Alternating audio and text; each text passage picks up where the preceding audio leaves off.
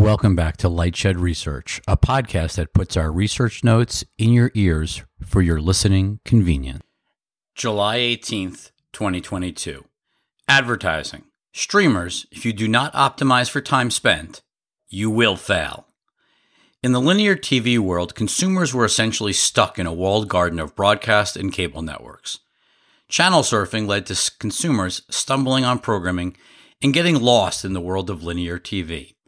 At its peak, over 100 million households were subscribing to a multi-channel bundle of TV channels and watching 5+ hours per day per person, generating over $70 billion of national and local TV advertising. While virtually every legacy media company has embraced direct-to-consumer streaming, they remain financially tethered to the shrinking multi-channel video bundle, as their streaming services bleed cash, each losing billions of dollars per year. To make matters worse, the audience still watching linear TV is aging rapidly and is leading to an increasingly narrow reach for brands and advertisers. The same older eyeballs are seeing the same ads over and over again. Brands and advertisers want to reach consumers on ad-supported streaming services. Unfortunately, there are simply not enough premium, long-form content impressions, time spent on ad-supported SVOD services, available to shift tens of billions of ad dollars from linear TV. With robust subscription and advertising dollars still flowing from the multi-channel bundle, it is difficult for legacy media companies to fully disrupt themselves and push bundle-critical content, meaning sports, exclusively to streaming. In addition, they are not giving consumers enough fresh content to watch on their streaming services, which drives snacking versus binging behavior. Most of the time, consumers are turning on a streaming service to only watch one show for 30 to 60 minutes and then coming back the next week, given weekly releases, similar to what they did on linear TV for decades for a given network. Although at times you would at least stumble back into that network through channel surfing. When you change the channel in the linear TV world, you are still within the ad-supported linear TV bundle.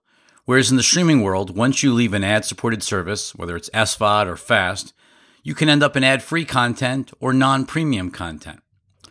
While there's a robust debate whether weekly releases or binging drives the most consumer quote-unquote buzz, there's no disputing that releasing weekly negatively impacts time spent, as consumers do not get lost in a series. Not to mention, you can also easily cancel a streaming service the minute you have finished a particular series. It was far more difficult in the MVPD world where channels were bundled together without consumer choice. Without the safety, the walled garden, of the multi-channel bundle, legacy media streaming platforms are competing for time spent against SVOD-only platforms such as Netflix, Prime Video, and Apple TV+, as well as free ad-supported platforms such as YouTube. The war for time and attention is growing more fierce by the day, as Charlie Ergen, Dish founder, astutely observed earlier this year. Quote, "A trend in the younger generation. If you're watching 2 hours of TikTok, you're not watching 2 hours of Discovery. The TV commercial load is still heavy. We just do things that make it frustrating for consumers." Charlie Ergen, Dish founder, May 6, 2022. Important to remember that YouTube represents over 20% of time spent on connected TVs, inclusive of YouTube TV, second only to Netflix. While it remains very early days for TikTok on the big screen, as shown in the screenshot embedded to the right, TikTok TV launched in late 2021 in North America. The threat appears significant over the next several years. The hashtag-driven categorization of TikTok feels a lot like the multi-channel bundle, but with seemingly infinite categories such as funny, love, comedy, music, cooking, workout, gaming, prank, anime, fashion, basketball, animals, etc. By the way, the funny hashtag has nearly 2 trillion views. The ad-supported SVOD opportunity driven by time spent. In our June 2021 post, New SVOD Entrants All Making Critical Mistake, Optimizing for Wrong Outcome, we stated, quote, "Tech companies are using content and programming to capture even more time spent per day, driving addiction to their platforms, whereas legacy media companies are all now trying to become tech companies, but they're failing to recognize the most important element of quote-unquote winning tech companies, which is controlling as much time spent per user per day as possible," end quote. Recent Comscore data from March 2022 illustrates 27% growth in total connected TV streaming service time spent between March 2021 and March 2022. Impressive growth given the pandemic comp and illustrates the accelerating shift from linear TV to streaming TV. We've converted Comscore's connected TV streaming time spent market share data into total connected TV hours streamed for each of the major services in both time periods and contrasted the change in time spent to reported subscriber growth, or MAUs for AVOD, over the same period. Note, the CTV hours and share below are domestic only. We have repeatedly talked about how the more someone uses a streaming service, the less likely they are to churn, which ties to Netflix having the lowest churn among SVOD services.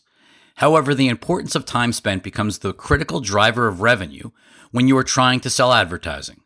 Time spent creates inventory, impressions that can be monetized.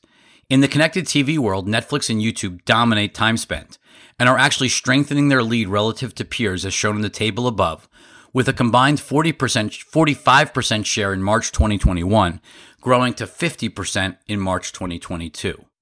Isolating ad-supported services, YouTube itself represents nearly 50% of ad-supported connected TV time spent, with Hulu second at around 20%. We assume 70% of Hulu's time spent is ad-supported inclusive of its Hulu Live vMVPD.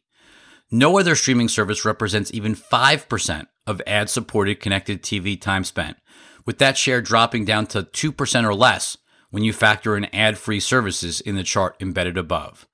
While brands and advertisers may be less discerning over where they advertise today, as they are desperate to reach viewers on connected TVs, over time, we believe the scaled platforms with reach and time spent will dominate. Services such as Netflix and Disney are both starting off with 0 ad-supported subscribers. However, the relative time spent illustrates just how large the financial opportunity is for Netflix. If 40% of Netflix and Disney Plus subscribers ultimately take lower price ad-supported tiers, Netflix would rise to the number 2 ad-supported streaming platform in terms of time spent, well ahead of Hulu and only behind YouTube. Disney Plus, on the other hand, would be only slightly larger than Pluto and Tubi, with less than 1/3 the ad-supported time spent of Hulu.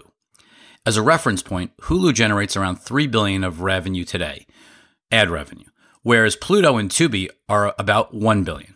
In turn, Netflix appears domestically alone to have a $4 billion advertising opportunity, and growing as it and CTV as a whole grows. Whereas Disney Plus domestically is likely under $1 billion.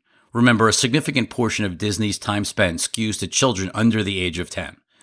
This help explains why Microsoft was willing to make a multi-billion-dollar minimum guarantee to Netflix to win its advertising business.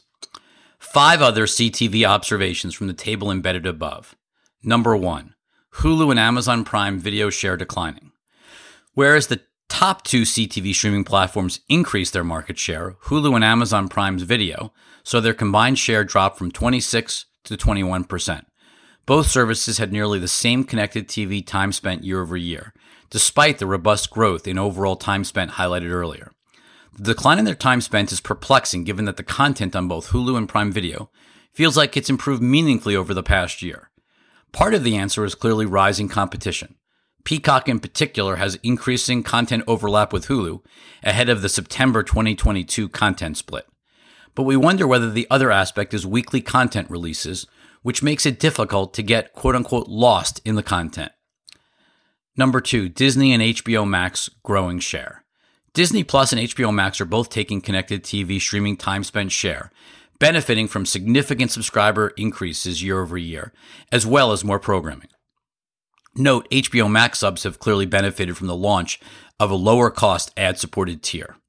The surprising part is that even with the growth, each still represents less than 5% of connected TV time spent. Number 3, AVOD and FAST growing rapidly, but still small. Paramount's Pluto TV and Fox's Tubi are both growing rapidly. However, they collectively only represent 4% of total CTV time spent, dwarfed by free ad-supported YouTube at 21% share. The good news for both Pluto and Tubi is that with linear TV viewership in freefall, outside of sports, ad buyers are increasingly looking to shift dollars at an accelerating rate to ad-supported connected TV.